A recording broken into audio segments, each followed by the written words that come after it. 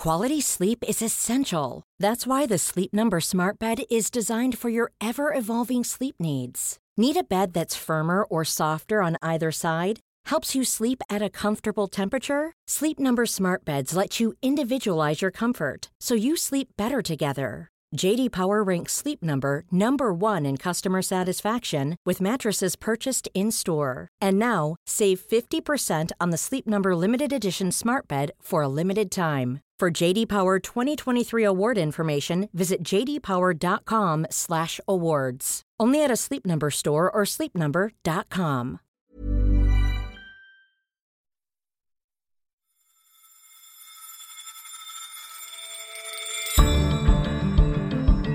Hello, you're listening to Money Talks on Economist Radio, our weekly podcast on the markets, the economy and the world of business.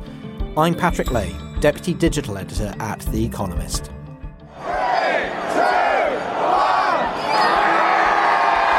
For many people, this is an astonishing moment of hope, a moment they thought would never come. And there are many, of course, who feel a sense of anxiety and loss. At 11 o'clock on Friday night, after decades of campaigning by Eurosceptics and years of political chaos and intense bargaining and infighting, Britain officially left the European Union. Onwards and upwards now. We can still deal with Europe, but we're not tied to anyone. Great booming victory for democracy. But that's the past. It's time now to talk about the future. Has Britain's economy really doomed itself to stagnation? What are the costs and opportunities of doing away with those much maligned EU regulations? And now that the countdown has begun to a final trade deal with the EU, what's at stake for British business?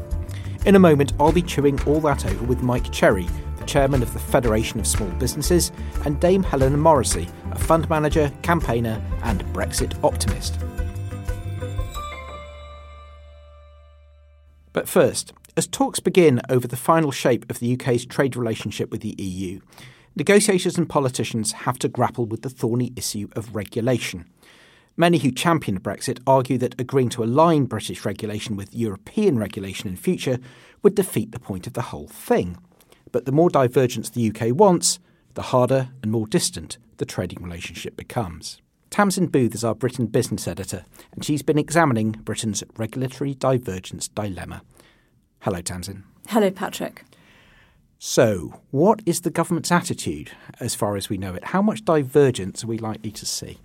Well, the rhetoric so far is certainly that a lot of divergence is planned, and I think that has really taken the business community by surprise. They were expecting a slightly more conciliatory approach. About a week ago or so, the Chancellor said that there would be no alignment with EU regulations. And you can certainly understand that, particularly on future regulations, so-called dynamic alignment, it would be very difficult to accept that every time the EU 27 changed their rules that we would have to follow, because that's, of course, what the EU wants when they talk about alignment. So that's the rhetoric so far. Certainly the limbo of the transition period lasting until the end of the year means that we certainly won't know the outcome for quite a while. And as Rishi Sunak, Chief Secretary to the Treasury, put it to me, of course, these are opening negotiating positions on both sides. Is there anything fundamentally different between the way we would like to do things in this country, or our government would like to do things, and the way things are done in the European Union? Is there a difference of principle that will give us a starting point for looking at how things might go?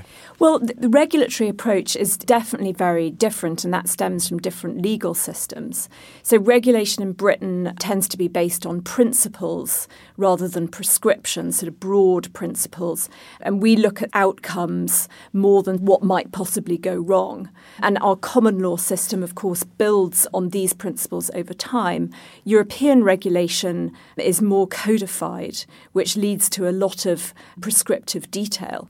You can particularly see that in finance, where, for instance, the volume of legislation and regulation in force has gone up 10 times since the global financial crisis in 2007-2009.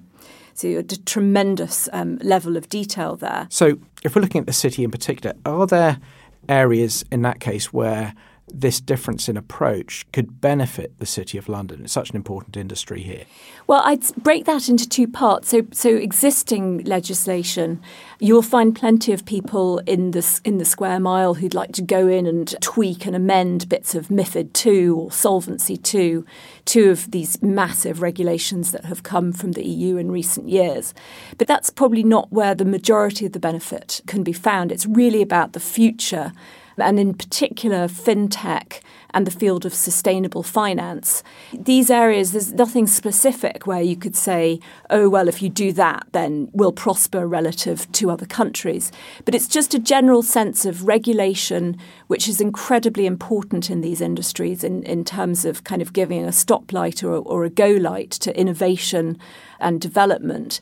It's really about these industries in the future and how having control of your own regulatory levers is really very valuable. Now, that's not just true in finance. If you listen to the government, certainly, it seems that science is also an area in which they seem to believe that our leaving the European Union gives us more ability to try new things. Is that also an area where divergence could actually help us because there's more sort of looseness in the British system than there would be in the European Union? I think that's right. So Britain's empirical or evidence-based approach to science and to discoveries does make it more permissive. And you'll hear scientists talking a lot about the EU's precautionary principle. If something could possibly go wrong, wrap it with red tape and wrap it with difficulties. One very current example, for instance, that scientists in many countries have really called for change is the example of the EU effectively banned plant breeding using gene editing techniques by classifying this technique within the GMO directive, which, because it's very complex and expensive to comply with, is a de facto ban. And this attitude to GMOs in particular comes from just lots of countries, lots of different value systems, and particularly in the Catholic south of the EU, there's a lot of discomfort with kind of fiddling with nature. So I think that outside that regulatory system, there's definitely a lot of scope to do things differently. Now, up to now, we talked quite a lot about the potential benefits from divergence, but there are costs of divergence as well. How big are the costs of divergence likely to be? Well, the government's own economic analysis of Brexit last year put the long-term loss in GDP per person of a close relationship, like Norway's, at some 1.4% against 4.9%. That's a very large difference. And that gap is a really good proxy for the cost of substantial regulatory divergence. Thank you, Tamsin. Thank you. You can read Tamsin's cover story in this week's Economist. Try a subscription at economist.com/radio offer. 12 issues for $12 or £12. Quality sleep is essential. That's why the Sleep Number Smart Bed is designed for your ever-evolving sleep needs. Need a bed that's firmer or softer on either side? Helps you sleep at a comfortable temperature? Sleep Number Smart Beds let you individualize your comfort so you sleep better together. J.D. Power ranks Sleep Number number 1 in customer satisfaction with mattresses purchased in-store. And now, save 50% on the Sleep Number Limited Edition Smart Bed for a limited time. For J.D. Power 2023 award information, visit jdpower.com/awards. Only at a Sleep Number store or sleepnumber.com. Next, businesses big and small are going to feel the effects of Brexit and have a great deal at stake in those crucial discussions just about to start between Britain and its European neighbours. I'm joined now by Mike Cherry, the chairman of the Federation of Small Businesses. Hello, Mike. Hello. Also with me is the city financier Dame Helena Morrissey. She recently joined the board of St James Place and is also the founder of the 30% Club, which campaigns to improve the representation of women on the boards of British companies. Hello, Helena. Hello, Patrick. A question for both of you. On Friday, there were people in the streets celebrating what the Prime Minister calls the dawn of a new era, but there were also a lot of people who felt quite the opposite and are quite concerned that we might be doing damage to our trading relationships and to our economy more generally.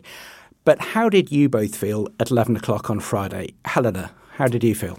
Well, I felt very relieved, delighted that the democratic vote of 2016 was finally upheld. And as someone who believes that the best decisions are taken close to the people and the businesses that they affect, I must admit that I don't know why I'm ashamed to be it. I'm excited about the possibilities. I really hope that we do come together as a country, but I am personally very optimistic.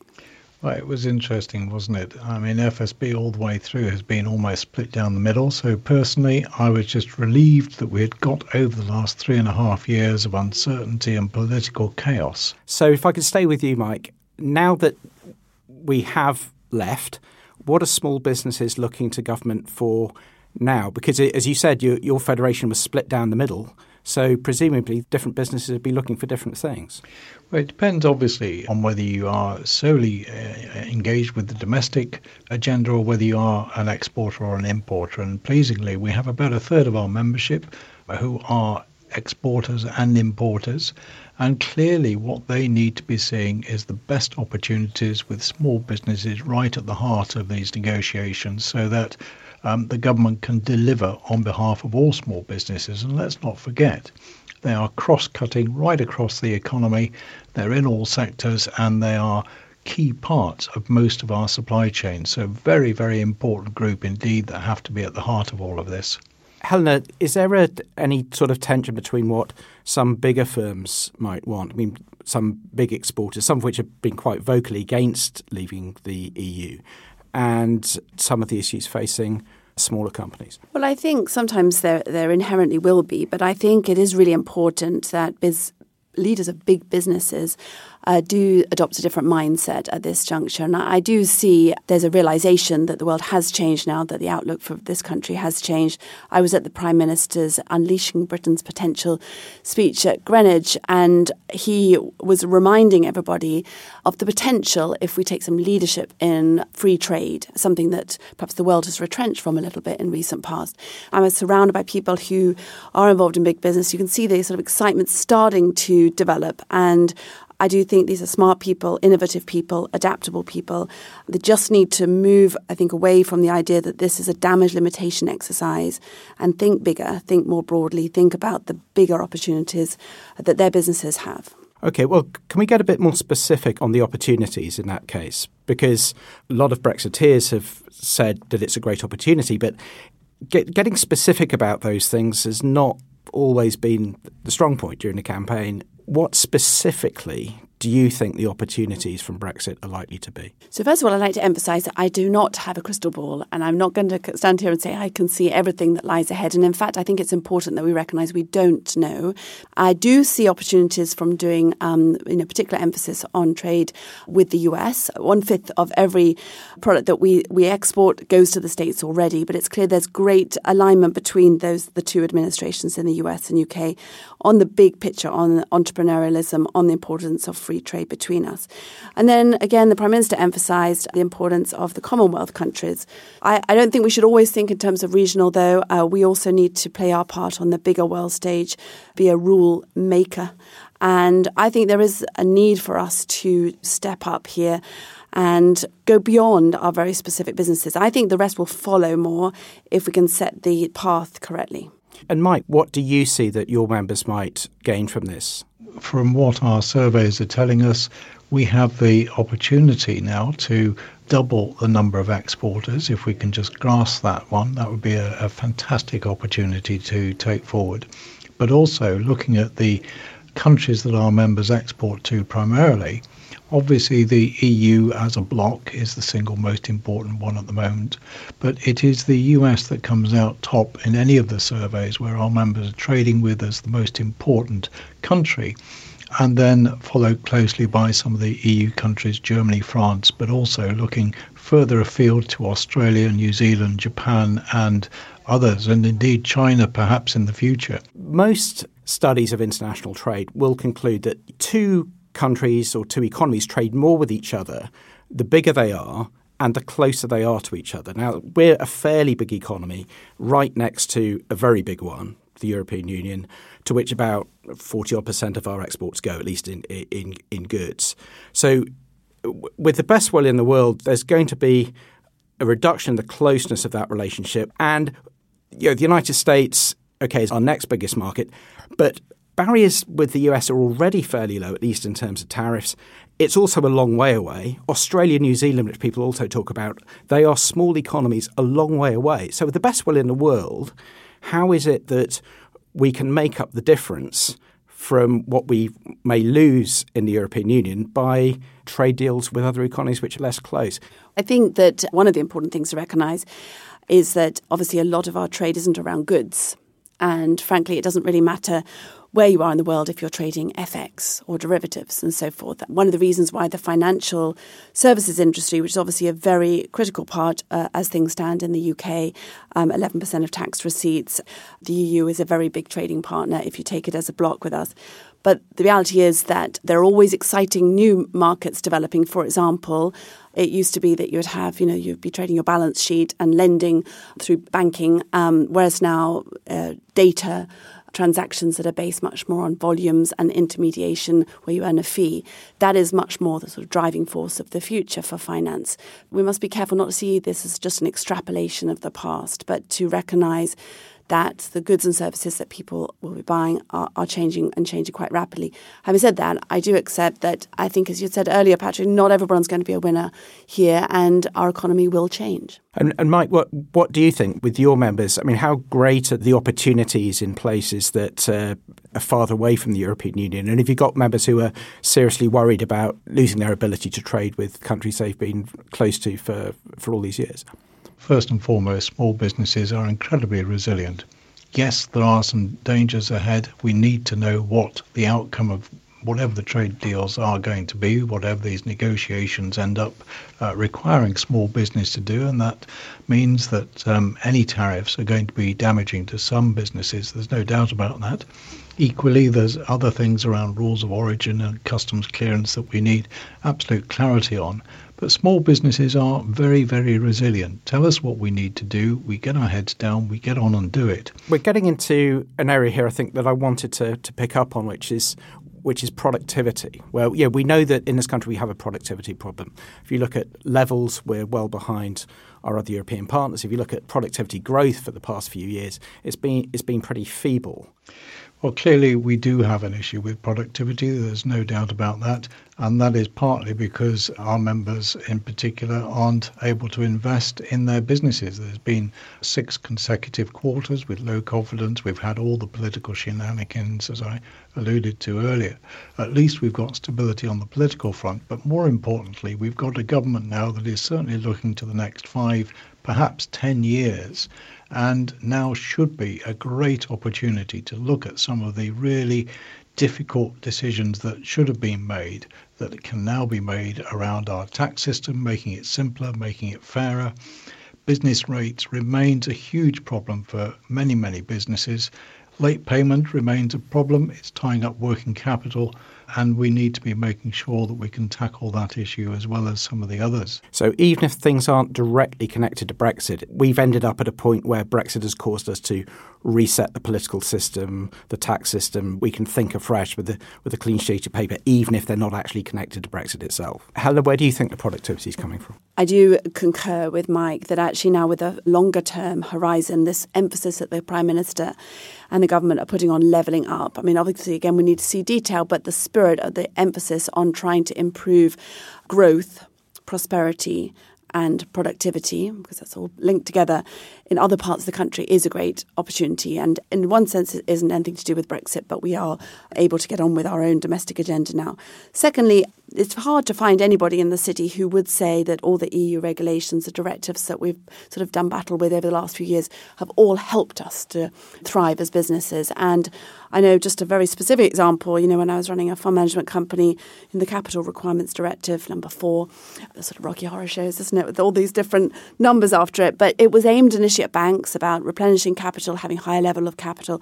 Really good initiative, really good idea. But then there was a sprawling, creep of the directive so that it ended up including, remuneration for fund managers, or it ended up including at one stage gender diversity on boards. And this creep and the need constantly to sort of push back, spend valuable resources on redevising or pushing back on the initial drafts, it certainly has, I think, sapped a lot of the energy and productivity in the city. But if we want EU27 customers, you have to play by EU27 rules if you're going to serve those customers, whether you're big or small city or not. Are you saying that basically you've got to be prepared to give that up and look for other business? I don't think it's going to be as black and white as that, although there's obviously going to be a lot of posturing over the next 11 months. We've had Mark Carney come out and say, it would make no sense at all for the City of London to be a rule taker. But I don't think it's a completely black and white situation. The EU companies are very dependent on the city for capital markets financing. There is no single European financial market. We are a dominant player in many of the specific areas of finance that European companies need. I hope that Europe thrives and that we'll reach a sensible point where the economic arguments win over the politics. But obviously that's what's going to be thrashed out for the next few months. Helena, Mike, thank you both very much. Thank you. Thank you very much indeed. Thank you, Helena. Thank you, Mike. And thank you for listening. That's all for this edition of Money Talks. However you rate Brexit, don't forget to rate us on Apple Podcasts. I'm Patrick Lane in London. This is The Economist.